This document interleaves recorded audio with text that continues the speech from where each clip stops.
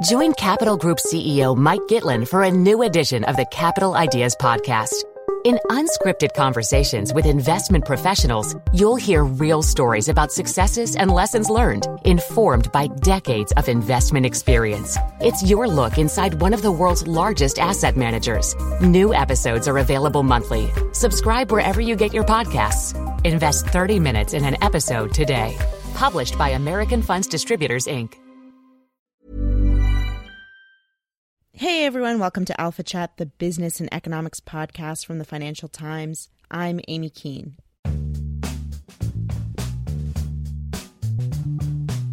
This week on the show, human capital. How do societies help people fulfill their potential? And how do you make sure the programs meant to help people grow, like education and job retraining, are actually working? Before the holidays, Alphaville's Alexandra Skaggs paid a visit to the University of Chicago to speak with economist James Heckman and talk about those questions. Heckman won the Nobel Prize in 2000 for a statistical method that made it easier to evaluate the impact of public policy. And in this conversation, they discussed two groundbreaking early childhood education programs that he studied. Now, a few terms to clarify before we get to the interview, especially for our overseas listeners, as these two studies in particular are U.S.-specific. One was called the Perry Preschool Project, and the other was the Abecedarian, or ABC, Project. In the Perry Project, a group of 58 Michigan children from low-income families were selected to attend a high-quality preschool, starting as early as age 3. And once a week, teachers visited the children's homes to help get parents involved in their kids' education. Now, in the ABC Project, a group of 57 children in North Carolina were selected to go to a high-quality childcare and education center for 8 hours each day, and some of the children were as young as 2 months old when they started the program. Both projects followed up with the children into adulthood, some well into their 30s, to measure the results. And now just one final point to explain before we get started, and that's the concept of charter schools. And in the U.S., these are schools that receive government funding but operate independently from the government school system. And with all that sorted, let's get to Alex's conversation with Professor James Heckman.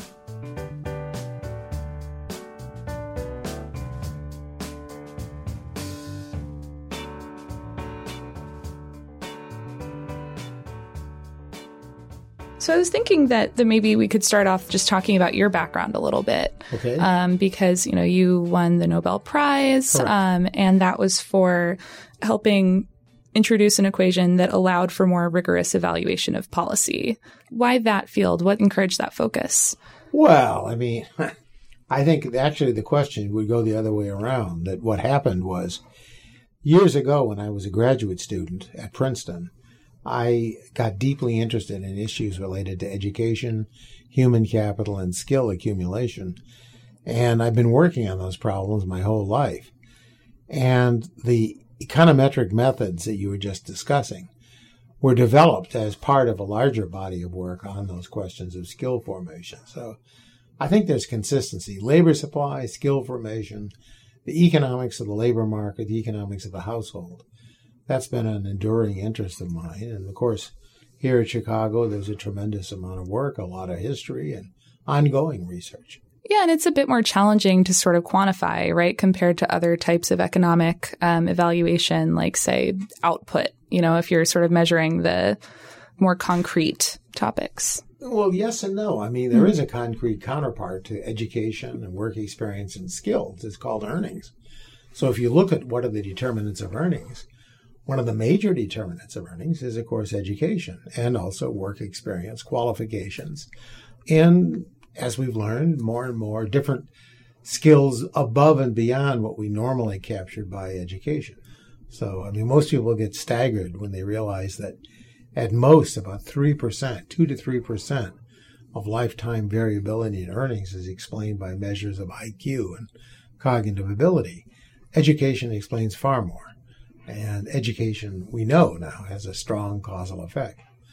So that's been part of the whole literature, the evolution. Before, people noticed an association, a correlation, and then as the field developed, people started trying to understand more deeply what the correlation was about. And so we actually are, looking at not only education, the determinants of education, and then the other factors that determine earnings. So what are some of those other factors that are, say, part of education, part of general human development that explain some of the variability?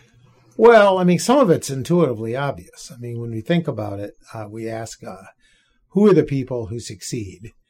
And inevitably, I mean, I don't know. I mean, this is going back to the stories about the tortoise and the hare and stories in mythology. And it's not just Western mythology. It's stories, stories. So Aesop's fables, I don't know the date of that, but that's sometime before the birth of Christ. Many hundreds of years, I suspect. But, in other civilizations, you have exactly the same principles. Namely, personality traits we think of, I would call them skills, not traits. That's a big issue now. And it's a big issue that some of these things we used to think of as inherited or as trait-like, invariable, are not. They can be affected, and they can be beneficially affected and negatively affected as well. So we've come to understand the power of personality. We've come to understand the power of a whole set of traits, and depending on the situation. See, part of the other aspect of this is that the view of the market and of society now is much richer than it might have been, say, half a century ago. And I say that because we think about all of the different tasks that people face. And they do different tasks. People work at different... They have what is a basic idea in economics, going back to Ricardo. Comparative advantage in the labor market, comparative advantage in society. So some skills are more productive in some areas than others. Some are more easily able to, Usain Bolt can run the 100-yard dash very quickly. And I would think that some tackles on football teams, American football teams, would not, but they'd be able to block and so forth and so on. So as we go across, we just have come to recognize the variety of skills, the variety of things that are ingredients in success, and understanding that the environments themselves require different tasks, skills for those tasks. They just pose different challenges. So there's heterogeneity among people. That's probably the single biggest finding, is that there's heterogeneity. People are very different. And they're even at the beginning of life, they're very different. And some of those differences are accentuated as they go through life. Most of them are. Many of them are. And people are always exploring about what's their comparative advantage, what are they good at. They do this instinctually. They do it through experience. In schools and in workplaces and so forth. We're always finding out about ourselves. But in the selection process, in the, beyond just self-selection, like when people are trying to figure out what it is they want to do or things that they might excel at. Right. The sort of like raw stuff, like the people like to talk about grit in education circles, right. And people like to talk about other sorts of non-cognitive abilities. Conscientiousness and grit are identical, actually. Yeah. But yes. So people have been the challenge of measuring that is a little bit tougher, say, than, measuring how many widgets a person can produce versus another person, right? Or I don't think so. One of the interesting challenges, one of the frontiers in this whole area is using what are sometimes called game-based assessments, and assessments that come not only by the usual kind of paper and pencil test, but by putting people in situations and observing what they do. So, for example, in terms of conscientiousness or grit, it's pointing out that these points that are so basic that we really do know intuitively to be true are, in fact, very important. So how do we find out? How do we measure those traits? Well, we can see how people persevere in tasks. That's part of what a personnel manager does. It's part of what a teacher does. I mean, when you see a student persevering through a difficulty, say, a person maybe doesn't understand algebra or has difficulty with French, let's say, or some difficulty, and you see that person consistently trying and then persevering, maybe in the face of failure. When you look at an inner city kid and ask the question, who shows up for class, especially when the kid has to walk through a neighborhood where there may be gangs, there may actually be, I think those are pretty good indicators of grit. And you ask even something within a classroom setting, something we're doing now with the Chicago Public Schools, attendance. I mean, literally attendance in environments where attendance is not generally promoted by the the surrounding environment, is a measure of grit or at least of conscientiousness. So you can see how people are. So I don't know quite what you're looking for. You're looking for a measure of precision. Output isn't so easy. Think about output. I mean, what is the output of a desk worker? I mean, this is one of the big questions now. What's the output even of a computer? People are, still debating over whether or not computers have raised productivity, because a lot of the tasks that are being done by the computer are not that well measured. I mean, it's just, things are much easier. You can't help but go into an office or any kind of environment where people are writing or disseminating information and recognize how powerful the computer is. Yet, the way that we traditionally measure productivity, it turns out to make it very hard. So I think the challenge generally is to measure output of all types. Mm-hmm. And I would say conscientiousness is one input we can measure. Risk aversion, you can measure that. There are games and situations where I can elicit how risky you are. I can say, okay, look, I'm going to change the odds. I'm going to change the odds on this particular gamble. Will you still take the gamble? And at some point, people drop out. It's too risky. And you can find a point for that person, and then you can look at a distribution of those points. You say, well, if it gets too risky, I'm not going to gamble. But if it's a sure bet, everybody gambles because there's no gamble. And so you find that in many, conscientiousness has that same kind of trait, like quality, that you can elicit in terms of performance on tasks, both real and hypothetical. You can look at how people gamble, real gambles, and look at how they gamble with money in games and so forth. What all of the talk about these challenges of measuring output of all kinds, like you say, what that sort of leads towards for me is policy implications. Like you've done a lot of work on education. You've done a lot of work measuring interventions, helping develop all of these skills to be productive in many different ways. That raises the question of, what some of these skills like conscientiousness or even just, cognitive ability, where they come from. Like, are they taught? Are they innate? You've actually done a pretty interesting amount of work on this stuff and sort of what that implies for policy. Well, I'll give you an example how important it is for policy. I'll make a very simple example, and it goes back to a controversy that was very big in the United States about 40 years ago. It started a whole literature, which is still active. But the old book by Murray and Herrnstein about the bell curve is a manifestation of this. But that's not, it hasn't died and never will. But the belief in the 1960s that IQ and the whole notion of cognitive psychology, which was that cognition was the principal factor determining success in life, led to some serious misstatements and misunderstandings of public policy. The best example is this Head Start program that was actually started during the War on Poverty by Lyndon Johnson and his Office of Economic Opportunity. And how did people evaluate that program initially? Say, well, did it work or not? The way that all of that class of early childhood programs was evaluated was, did it boost IQ?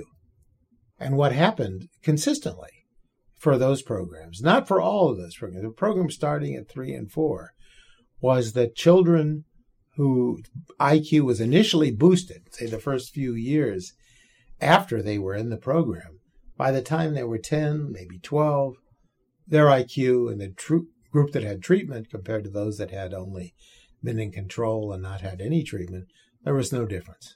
And that's what led Arthur Jensen to write this inflammatory article, which actually many people still adhere to, certainly Murray does and others, that basically there's a whole class of people who are just dumb. IQ is heritable. They're dumb, and there's nothing we can do about these disadvantaged people. Well, that's how I got interested in this whole question about non-cognitive skills. I looked at programs like the Perry Preschool program, ABC, and programs, and we had measures, hard measures by your standard, dollar earnings, employment. And we saw that 25, 30 years later, these people were earning more. They were benefiting more. They seemed to be less crime. And they were doing many things. So the question was, well, why? They weren't any smarter. And we could then by a miracle of competence and an accident, really, of the way the early pioneers conducted the study. They were very thorough.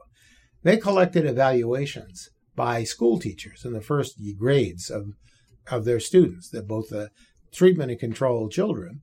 And we could look at teacher-assessed measures of what you could talk about as conscientiousness, self-control, what's sometimes called extroversion or extroverting. So the various kinds of aggressive behavior.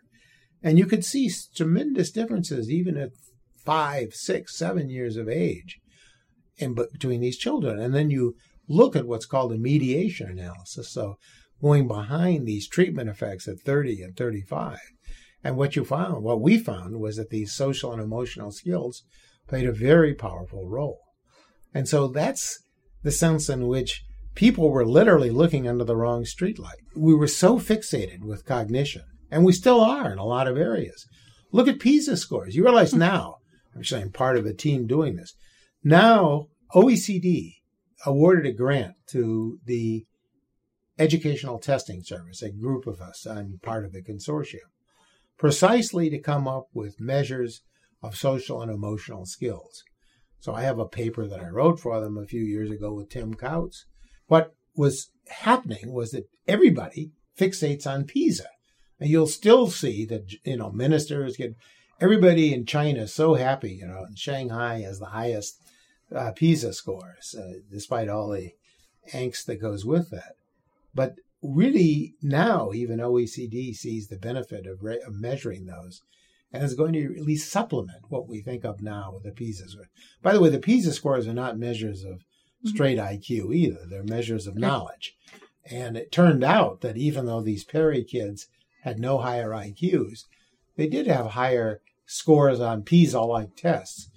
And it was simply because they were trying harder. They were more motivated. So no smarter, but more motivated. These kids just took advantage of everything offered to them downstream, starting from age 5 when they left the program.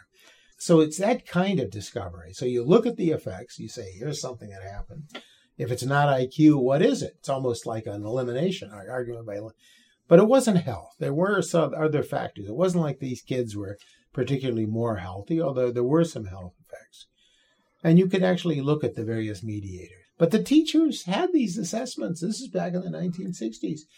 Look, I don't know when it started. I would bet in the 19th century that elementary schools and high schools were always giving grades for deportment. And those are grades essentially for non-cognitive skills, right. How well the kid behaved, except it became viewed as very discriminatory and with the so-called revelations of cognitive psychology, irrelevant.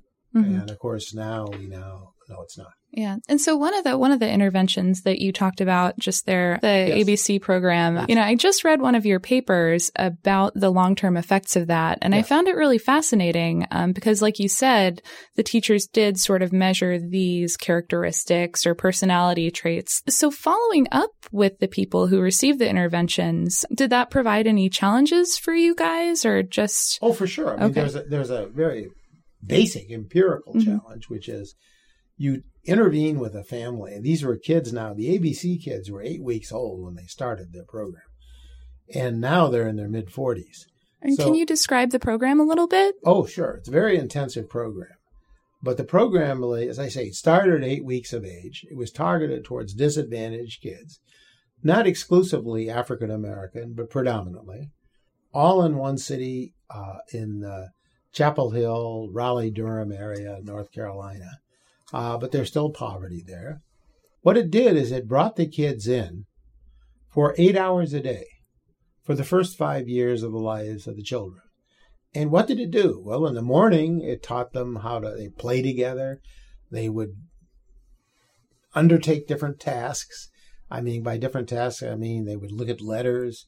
They would do painting. They would do the kinds of things we associate with early years. And basically they would also learn to play with each other. And they would also be doing what we could call counterfactual exercises, structured and unstructured play, where they say, I'm going to be the Queen of England, or I'm going to be, the Emperor of the Universe. And that kind of play turns out to be very, very productive for people thinking. It lets them think and even anticipate situations, even though they appear to be, some of them are impossible, features of them are not. This is what they do in war games, right? They think about, what happens if North Korea does this.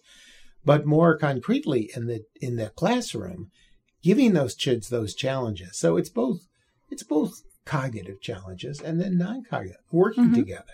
So learning how to sort of reconcile differences, getting along with each other, very intensive activity initially.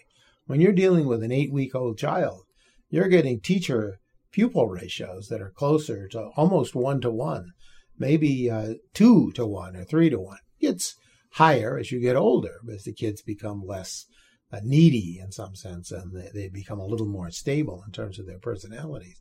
In the first year or so of a child's life, certainly the first 3 months, the difference between the child sees the world is that child's mother or the surrogate mother. And so sometimes they call that period the fourth trimester, precisely. But they were in the fourth trimester, and they were actually giving the kids cognitive stimulation. They were encouraging them. And another part of it, they were also talking to the parents, not visiting them, but literally when the parents would bring in. And yet another aspect, remember 8 hours a day. In the afternoons, they would be more like unstructured or structured play. They'd go out to the sandbox, play. So it had a childcare component as well. And what it meant was that the mothers could work. It was predominantly mothers, predominantly female-headed households. And those mothers actually were able to work. So you saw earnings gains for the mothers and sometimes gains in education from others who had dropped out of school and so forth. So it was really working on both generations. So you saw that it helped the mother and it helped the kid. And the results were really stunning. Looking at your paper, talking about just sort of the wage gains for kids, 18 years in the future, after they've been cared for these 8 hours a day as 8-week-olds. Exactly. See, in public discussions of these programs, there is a lot of talk. I'm an economist, but any good economic principle is looking at what's called the rate of return. It's the benefit over the cost. And you can annualize that to a rate of return. Well, we computed the rate of return, and we respected every piece of economics. So we said, suppose it's publicly provided. We know that taxation can distort the economy. That's the premise of the latest tax cut, trying to reduce taxation. Well, independently of the latest tax cut, there have been estimates by people like Martin Feldstein and many others suggesting a big distortion in government from raising taxes. We incorporate that. Say, suppose this is all publicly funded and it causes this distortion. If you go out and still look at the present value of the gains including things like reduced crime, reduced incarceration costs, criminal justice system costs, increase in earnings into the economy, also things like promoting health. All of those features, when you put them together, are showing a very, very high rate of return, around 14% per annum, which is a very high rate of return by almost any measure of public sector investment. Right. And looking at that rate of return, that does also sort of depend on following up with the kids later on, right? Yes, correct. Around 30. You guys actually followed it out to 30, which set your research 30, apart. 35. The health measures were taken to 35. Okay. And we have now, out in the field, or about to launch in the field, a follow-up to age 45. No kidding. So again, the notion is to go forward. And with the Perry children, now we recently have analyzed and we've put together, we have followed the children till they're 55. So we even have the data on the children of the children. Oh, wow. So we can look at 3-generation effects on the mother, on the treatment of the child treated, and then on the children of the people treated. And we find significant intergenerational effects. So the point is, it's not the money spent, it's the return relative to the money spent. And so the rates of return are very high. And that's a relevant measure, really irrelevant. It's tough. That's a hardcore measure. And in public policy discussion, unfortunately in the U.S. now, evidence is probably less used than it was. But I've certainly given presentations, discussions about this work to what I would call nonpartisan groups, both Republicans and Democrats, trying to find the evidence, the facts, and saying, how does this public policy compete with other public policies? And, of course, the other question is, how can you engage the private sector?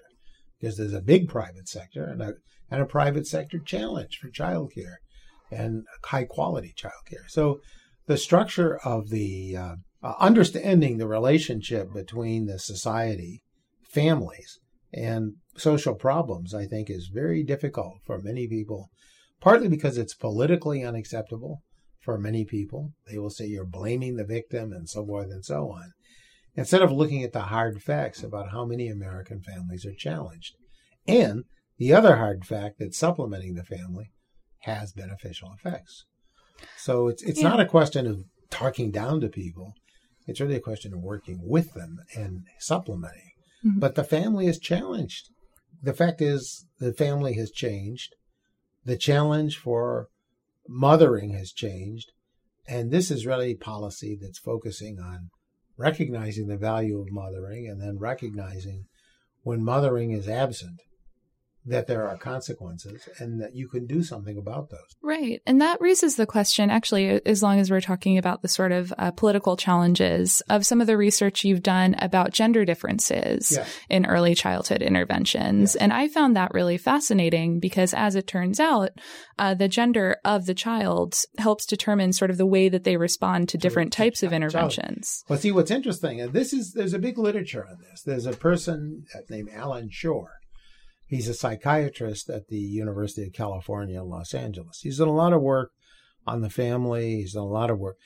But more recently, he's conducted some conferences, and one conference in particular in New Mexico, looking specifically at gender differences. And the fact of the matter is that young boys, are much more vulnerable, much less resilient than young girls. We know as a group now, young girls typically can read, or they're ahead of the boys at intellectual development. Not every boy is behind. Not every girl is ahead.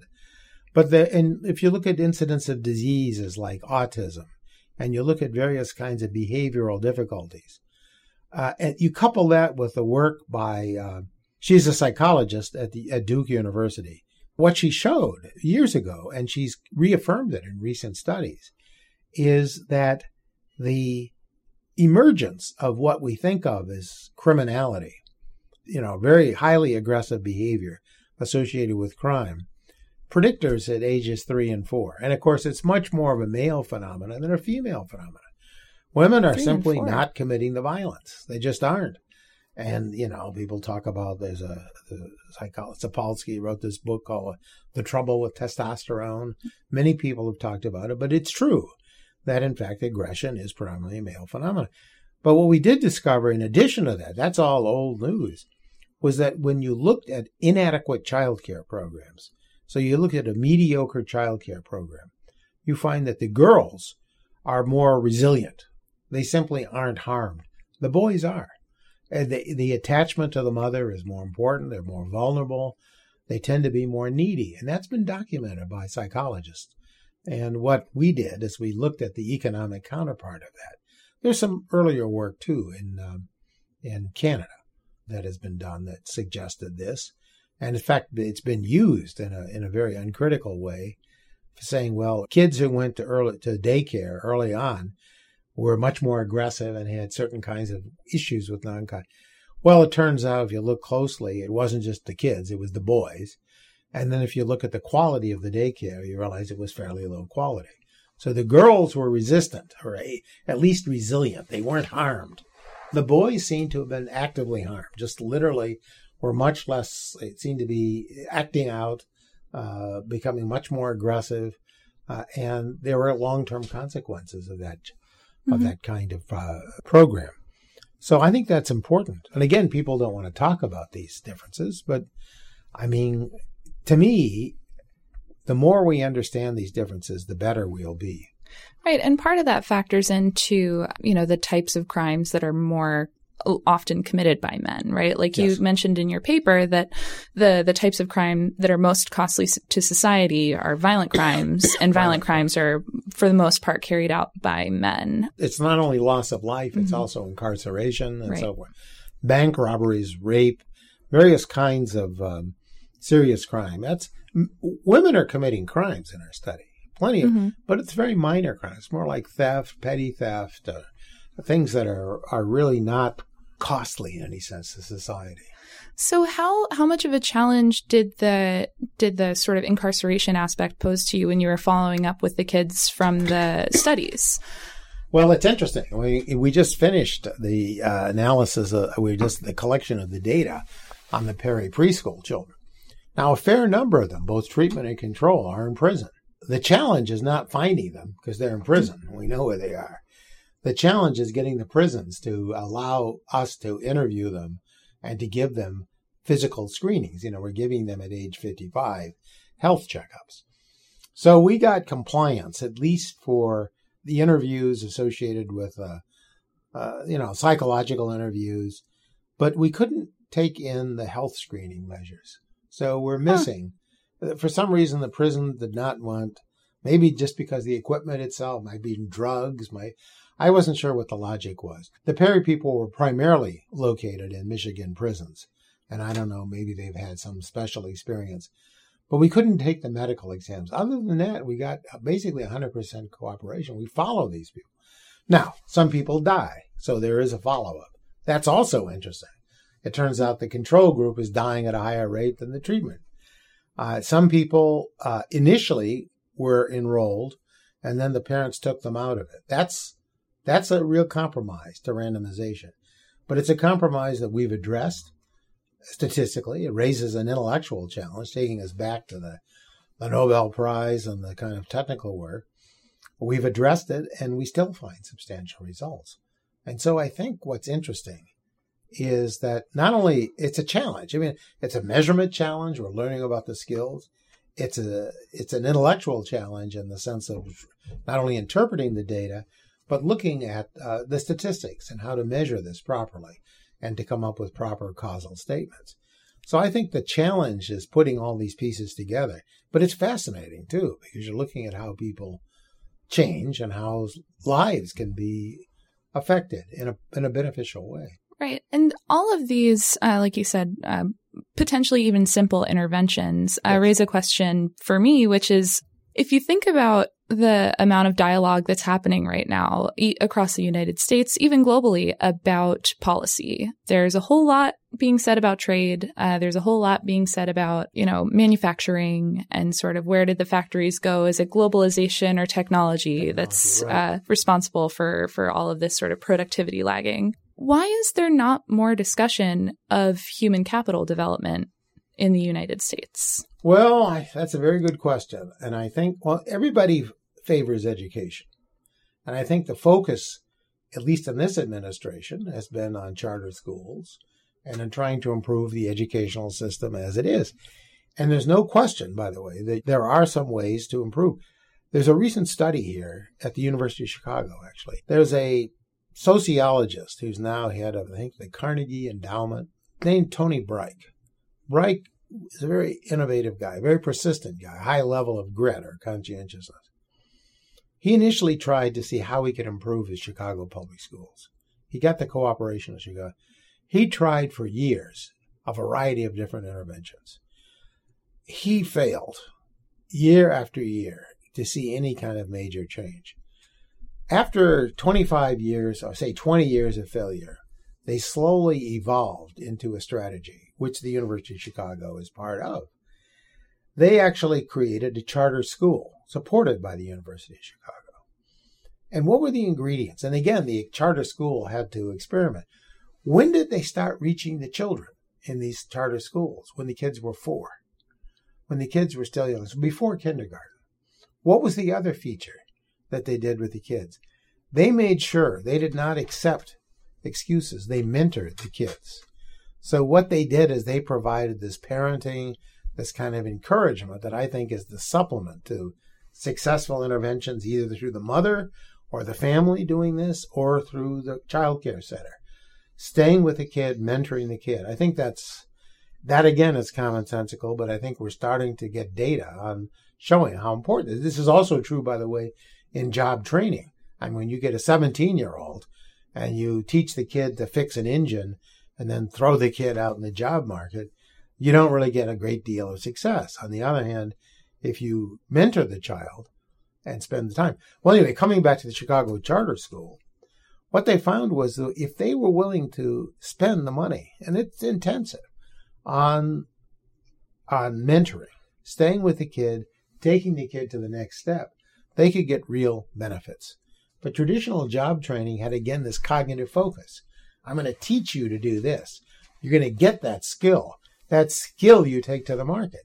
Not understanding the kid didn't know what the market was. The kid didn't know how to show up on time. You know, the old Woody Allen joke about showing up on time is, what did he say, was 80% of success?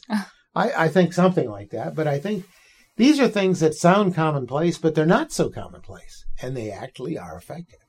And so there are a variety of mentoring with following kids. There's a program here in Chicago that Tim Couts and others have worked on. And it's called One Goal. And what it's doing is taking kids. This is not the University of Chicago, but it's a group here in Chicago, working in Chicago. But what do? They take kids who are in the middle level inner city schools. They're not the worst. They're not the best. No charter school in the list. What they do is they take kids in about the 10th grade, and they basically start mentoring them. And they follow them on into college if they go to college. And they're finding, at least in the initial effects, the first few years into college, the kids are doing rather well. They're not dropping out. So it's, again, I think, the big question is the changing family structure. The changing structure for children. I don't want to just blame families, but it's the mentor. So that's why I would say parenting, mentoring, to me, that's the universal ingredient. See, the trouble with academics, and I'm one, trouble with people they kind of lose sight of some very basic things. I think from day one, I don't know when it started. I can imagine when primates were grooming in Africa, maybe 200,000 years ago, the primates that actually stayed with their primate offspring and groomed them and kind of shaped them and gave them a good start on the jungle or the veld or wherever they were the primates that succeeded. And I think that kind of stimulation, that kind of mentoring is really important. And it's especially important for humans. I mean, we have a very slow trajectory. We're not like deer that jump out and know instinctually how to proceed. We actually have to be trained. We're very slow in reaching maturation. And it's precisely that encouragement. But it's missing. It's missing. And see, this is where there really is a hot button issue. You know, there's a new book by a woman who is a psychiatrist in New York. But she points out, I think correctly, biologically correctly, at least with our current understanding, that the first few years are really, really important for the child. And if the child is missing attachment to the mother, that surrogates don't do as well. Mm-hmm. And especially if the surrogates are low quality. What she's emphasized is a role. Now, you know, she's not saying that women shouldn't work or there shouldn't be parenting, but issues like breastfeeding, there's a lot of biological evidence. Increasingly, mm-hmm. work on the microbiome, showing how important, it's not just the calories. It's literally the kind of material that activates the microbiome to actually metabolize and process food. It's these kinds of processes where the science keeps working in the same direction. So, and again, I don't want to endorse the book or, every right. finding, but I think the body of evidence, if you look at, we had a conference here in Chicago a couple of months ago and a whole new center now studying the microbiome. It's fascinating. It's an area of great development. But one thing that came out, though, very loud and clear, was the importance of breastfeeding and its importance in stimulating the microbiome of the children to actually create an environment that was very productive for growth. These are, the children they're dealing with here at the University of Chicago, a group in in Saskatchewan. Oh, no, Manitoba. Anyway, I got the provinces confused. But They actually, a lot of hard evidence showing how the microbiome was affected by the breastfeeding. And the breastfeeding itself is a time-intensive activity. And apparently, and this is where I'm really venturing off of solid ground, but it's not just the breast milk. It's also the sheer act of, baby nursing the child, staying with the child, mothering the child. Mm-hmm. There's some backup from neuroscience for similar types of ideas, right? Like the amount of words a child hears before 3 years of age has really strong correlation to their success later in life. It just seems like, early childhood, fourth trimester, as you say, it shows a great amount of, return to the person's human capital It does. But you see, part of it, you realize that this is not a new idea. Back in the LBJ day, that Nixon, there was an idea of early childhood education, very modern sounding, compared, if you look at what's currently being proposed by then Senator Mondale. And it actually passed the Congress. This was like in the late 60s. I think it was probably a democratically controlled Congress in both the House and Senate. And Nixon vetoed it. And the reason he vetoed it, I think, is important to understand. I think it's a very important reason today, even. He vetoed it because he said government should not be intruding in the life of the family. And people really are very negative about the idea of sort of taking kids away. We know that's a bad idea. Plato thought that was a great idea. We tried it with indigenous people. The Australians tried it. The Canadians tried it. It led to horrendous consequences. So the mother, the family has to be engaged. But the fact is the family is also challenged. So it's not a question of replacing the family. It's building it up. But see, that starts to sound very paternalistic. So you see, it's interesting. It is and it isn't. So if you go to places like Nebraska and Kansas and Oklahoma, you'll find a lot of public support, chambers of commerce, for early childhood education. Why? Because they see it as promoting family values. They also see the value, they see the economic rate of return, and there is a sense that it does feed into a conservative ethos. But the fact of the matter is, if you put it in a way that says, you're going to bring teachers, you're going to replace the mother, you're going to start telling parents how to raise their kid, that becomes a pretty negative image inside American society. So it's really partly a matter of the way it's approached. But I think it's also the case that recognizing that the family is challenged is a very politically sensitive thing. You'll notice that in the latest tax bill, the child care credit debate, that Ivanka Trump was talking about this at the Republican convention last summer of 2016. She didn't quite go far enough, but adding the quality dimension is not that far. So you say, okay, high quality child care. Many women are working. Just make sure that the kids aren't hurt by this. You don't want to just dump them into some center. And a lot of low quality centers. Child care is very, very costly. I don't know if you've ever priced it out, but like for a high school dropout mother, and you ask what is the fraction of her income that she would spend on child care, it's somewhere between 30 and 40%. Wow. So it doesn't pay to actually have, if you have a couple of kids, 3 kids in particular, you're off you might as well not work. Stay at home and raise the kids.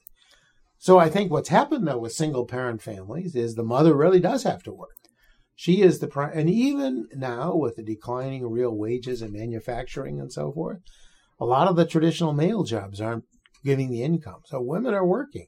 The economic forces are there. So the question is trying to build a case that recognizes these trends. And I think people do recognize child care as an issue. At least it's partially on the agenda. But I think it could go forward. If there was one sort of federal level, easily implemented policy besides the child's independent tax care credit, what would it be? Well, I wouldn't necessarily be a federal policy as much, maybe through the tax system, maybe through incentives. I think what you want to try to do, what successful government would do, and to avoid the costs, is to try to mobilize the private sector and the public sector. And, again, this sounds very prosaic for an academic to say, but to really let people understand the nature of the problem. So that sounds like an information campaign, but it's not a trivial information campaign. Now, when I say the nature of the problem, understanding the family, understanding how the family can help or hurt. Many people intuitively see that, but they don't act on it in terms of public policy. And so your question is kind of focusing somewhat on just government side interventions. The private market, with given the right incentives, can provide these services. But it should also recognize public policy that just a lot of women are challenged. And so there really is an issue. So this is where now, talking about feminist agendas, a lot of women, the women's organization, would strongly support childcare. There is an economic argument for supporting childcare. And the economic argument is the same argument for why we might want to provide employment subsidies rather than welfare for unemployed men. Namely, if you can get the mother to work as opposed to, say, go on welfare, she can gain work experience. She's integrated into society. And if it's high-quality childcare, at least based on our study, there are beneficial effects for the child and actually the children of the children. So that's partly an education campaign. I would bet that most senators, even a lot of the child care advocates, wouldn't even quite understand that because they don't know any economics as a group. Most of the case that's being made is what's fair, and people are talking or making very dramatic statements about, children suffering and so forth. But there really is an economic case. I mean, you can make those other arguments. This case is really one where I don't think the evidence has been looked at far enough, or it's been dismissed. See, what's interesting, if you look at the advocates out there and you look at all of the different policies, a lot of these groups that are conducting the same studies are selling these as commercial products. That leads to a certain amount of disbelief, about this person is, for that matter, Perry Preschool has a version. They sell their product. It actually turns out to be a slightly different product. It changed a lot, actually, from the group that we studied. But the structure of the group is they're very argumentative. I mean, most scholars are. I mean, it makes them scholars. They always are contesting things. But it also means that a lot of the advocacy that's out there, I think, is uncritical. And I think it's even potentially harmful because people are coming up with slogans and pushing particular lines without trying to distill to the common core what really is responsible. And I can't help. I mean, you say that mothers matter or mentors matter. I mean, who's going to... That's so obvious that you don't need any PhDs or any... But on the other hand, it's not part of the discussion. And it sounds, and people like it, dislike. So you ask what public policy? I would say policies that would promote, subsidize in one way or another, or recognize the cost, internalize the cost. Crime is a real cost to society. And so economists talk about externalities. So what's the case for subsidizing education or subsidizing early education? It's partly the case for subsidizing education. This helps promote education. Education has benefits well and beyond those earnings that are collected by the individual. All kinds, social participation. Same thing is true in terms of crime, that you're going to reduce crime. So there is a case, an economic case for subsidy, but the subsidy would be for disadvantaged children. See, right. That's the other part of it. Mm-hmm. This is a case where, and that's something that for many people is just off the table. Universality, de Blasio, right. Here, Rahm Emanuel, every politician I know always talks about universality. Now, the smart politicians say, yeah, universal, but with a sliding fee schedule. So that but look, you go to an upper class neighborhood here in Chicago, our wealthy neighborhood, the kind of childcare that the child's getting, even if the mother works full time, is going to be much higher than anything you're going to get from a public program. So they'll opt out. So the fact of the matter is, maybe it's fine. Just say, okay, it's universal, but with an opt-out, and there's no mandate to necessarily take it. And that kind of program could be effective. But recognizing, too, and this is where governments really fail, that quality of this kind of getting interaction really matters a lot. So again, very academic, saying, educating people is important, but I think making people aware of some of these basic facts. And some of the measurement of again, these sort of socio-emotional skills, as they call them, yes, and the improvements. Questions. There's still questions. I've asked a lot of people. I didn't ask you the trick question. I should have. But I've stood in front of audiences, a few audiences over the last few years, just recently in Israel, and there were some members of the parliament there, the Knesset, sitting there, asking what fraction of the earnings variation is due to IQ. Just what would you explain? And the kind of standard answer, I guess, 25% to 50%. Most people say IQ is really important. And when they find out that it's 2 to 3%, they're somewhat shocked. And many of these are educated people. They're also educators themselves, not working in this field. So I think there's a level still of awareness that needs to be explored. I think at an intuitive level, though, that it's so obvious. That's the point. So you tell people to succeed, you have to persevere. And we've seen all these studies of athletes or great pianists or NASA pilots or just about anything where people practice their trade, they become proficient at it, and they succeed. I mean, there's this guy, Erickson, I think, who claims after 10,000 hours, you can be the master of any. I don't know about that, but I do know, I'm confident 10,000 hours later, I would not be a great violinist, but that's a side issue. The fact is, I'd be a better violinist if I put in a few thousand hours. I'm not a violinist at all. But what I'm suggesting, though, is that some of these points are so obvious. Mm-hmm. And yet, I think it's, to be honest, and I shouldn't blame it, I think part of this is because of the academic and policy discussion is so stylized and it's so ridden with banalities that have become widely accepted. People they accept that this is true or that's true, like PISA scores are the be-all and end-all. Try to convince Angela Merkel or the premier of China that PISA scores aren't a good measure of a school system. There are many of my fellow economists who are still writing papers saying, look, there's a guy at Stanford, Eric Hanishek, a friend of mine, but he's writing these papers showing, IQ, really PISA scores are a measure that determine which nations succeed and which ones fail. And it's just so bold. It's an empirical relationship gone wild. And it's just not so important. In the policy discussion today, you'll still hear a lot. The code word is evidence-based policy.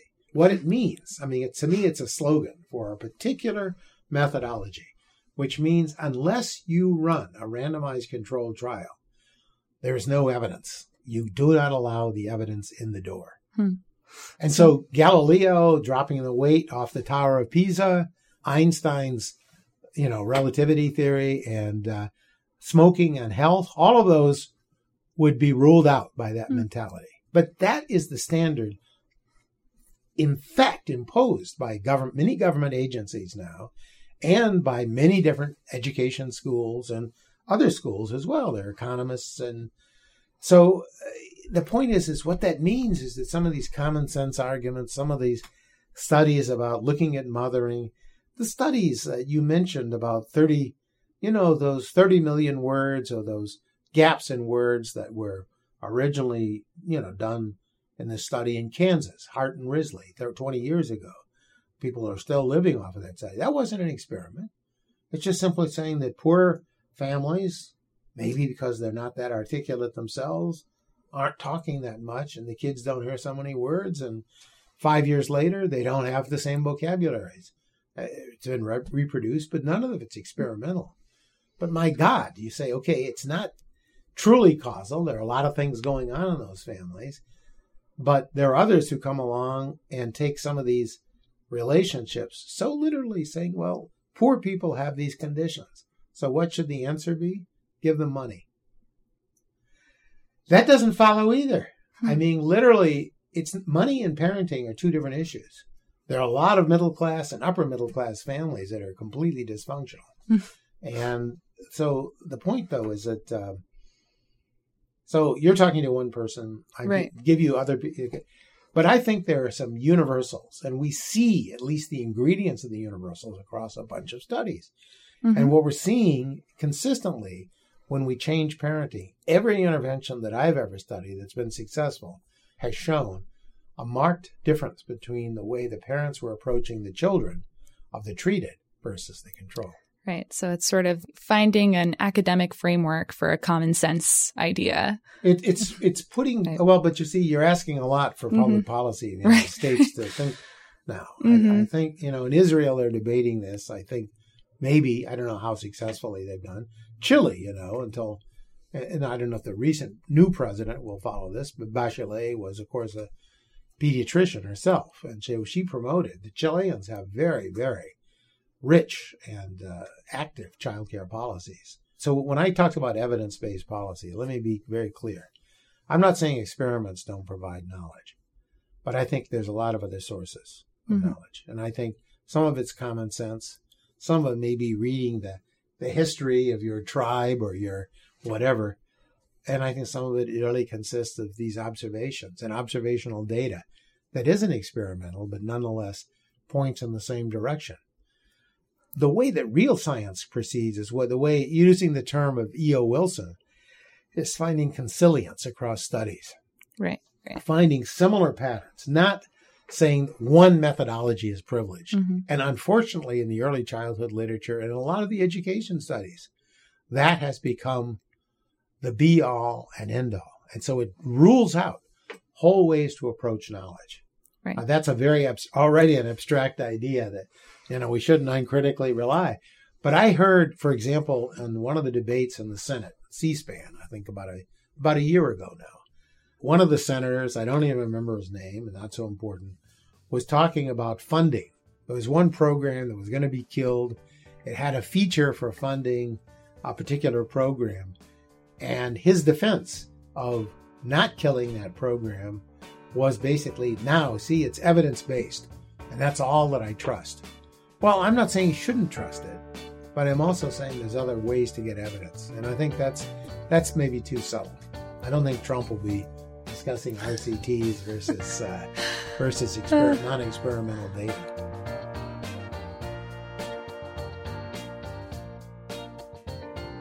And that's the end of Alex's conversation with Professor James Heckman. Thanks for listening. We'd love to hear what you think. You can send us an email at alphachat@ft.com. Please rate and review the show on Apple Podcasts. Not only does it help people find out about us, it also helps us improve each episode week to week. Special thanks to Bill Healy this week for recording Alex's interview in Chicago. And we'll see you here next week for another episode of Alpha Chat.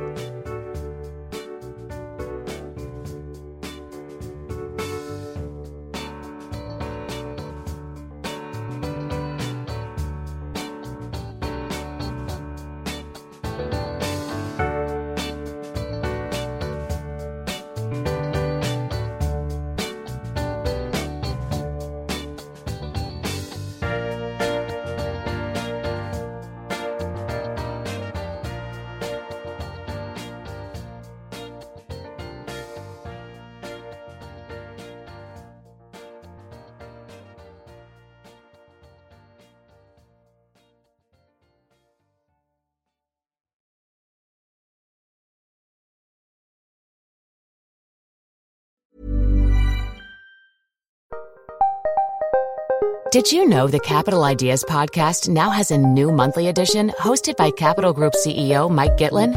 Through the words and experiences of investment professionals, you'll discover who was their best mentor, what's a mistake they made that changed their approach, and how do they find their next great idea. Subscribe wherever you get your podcasts. Published by American Funds Distributors, Inc. Support comes from ServiceNow, the AI platform for business transformation. You've heard the hype around AI. The truth is, AI is only as powerful as the platform it's built into. ServiceNow is the platform that puts AI to work for people across your business, removing friction and frustration for your employees, supercharging productivity for your developers, providing intelligent tools for your service agents to make customers happier. All built into a single platform you can use right now. That's why the world works with ServiceNow. Visit servicenow.com/AI for people to learn more.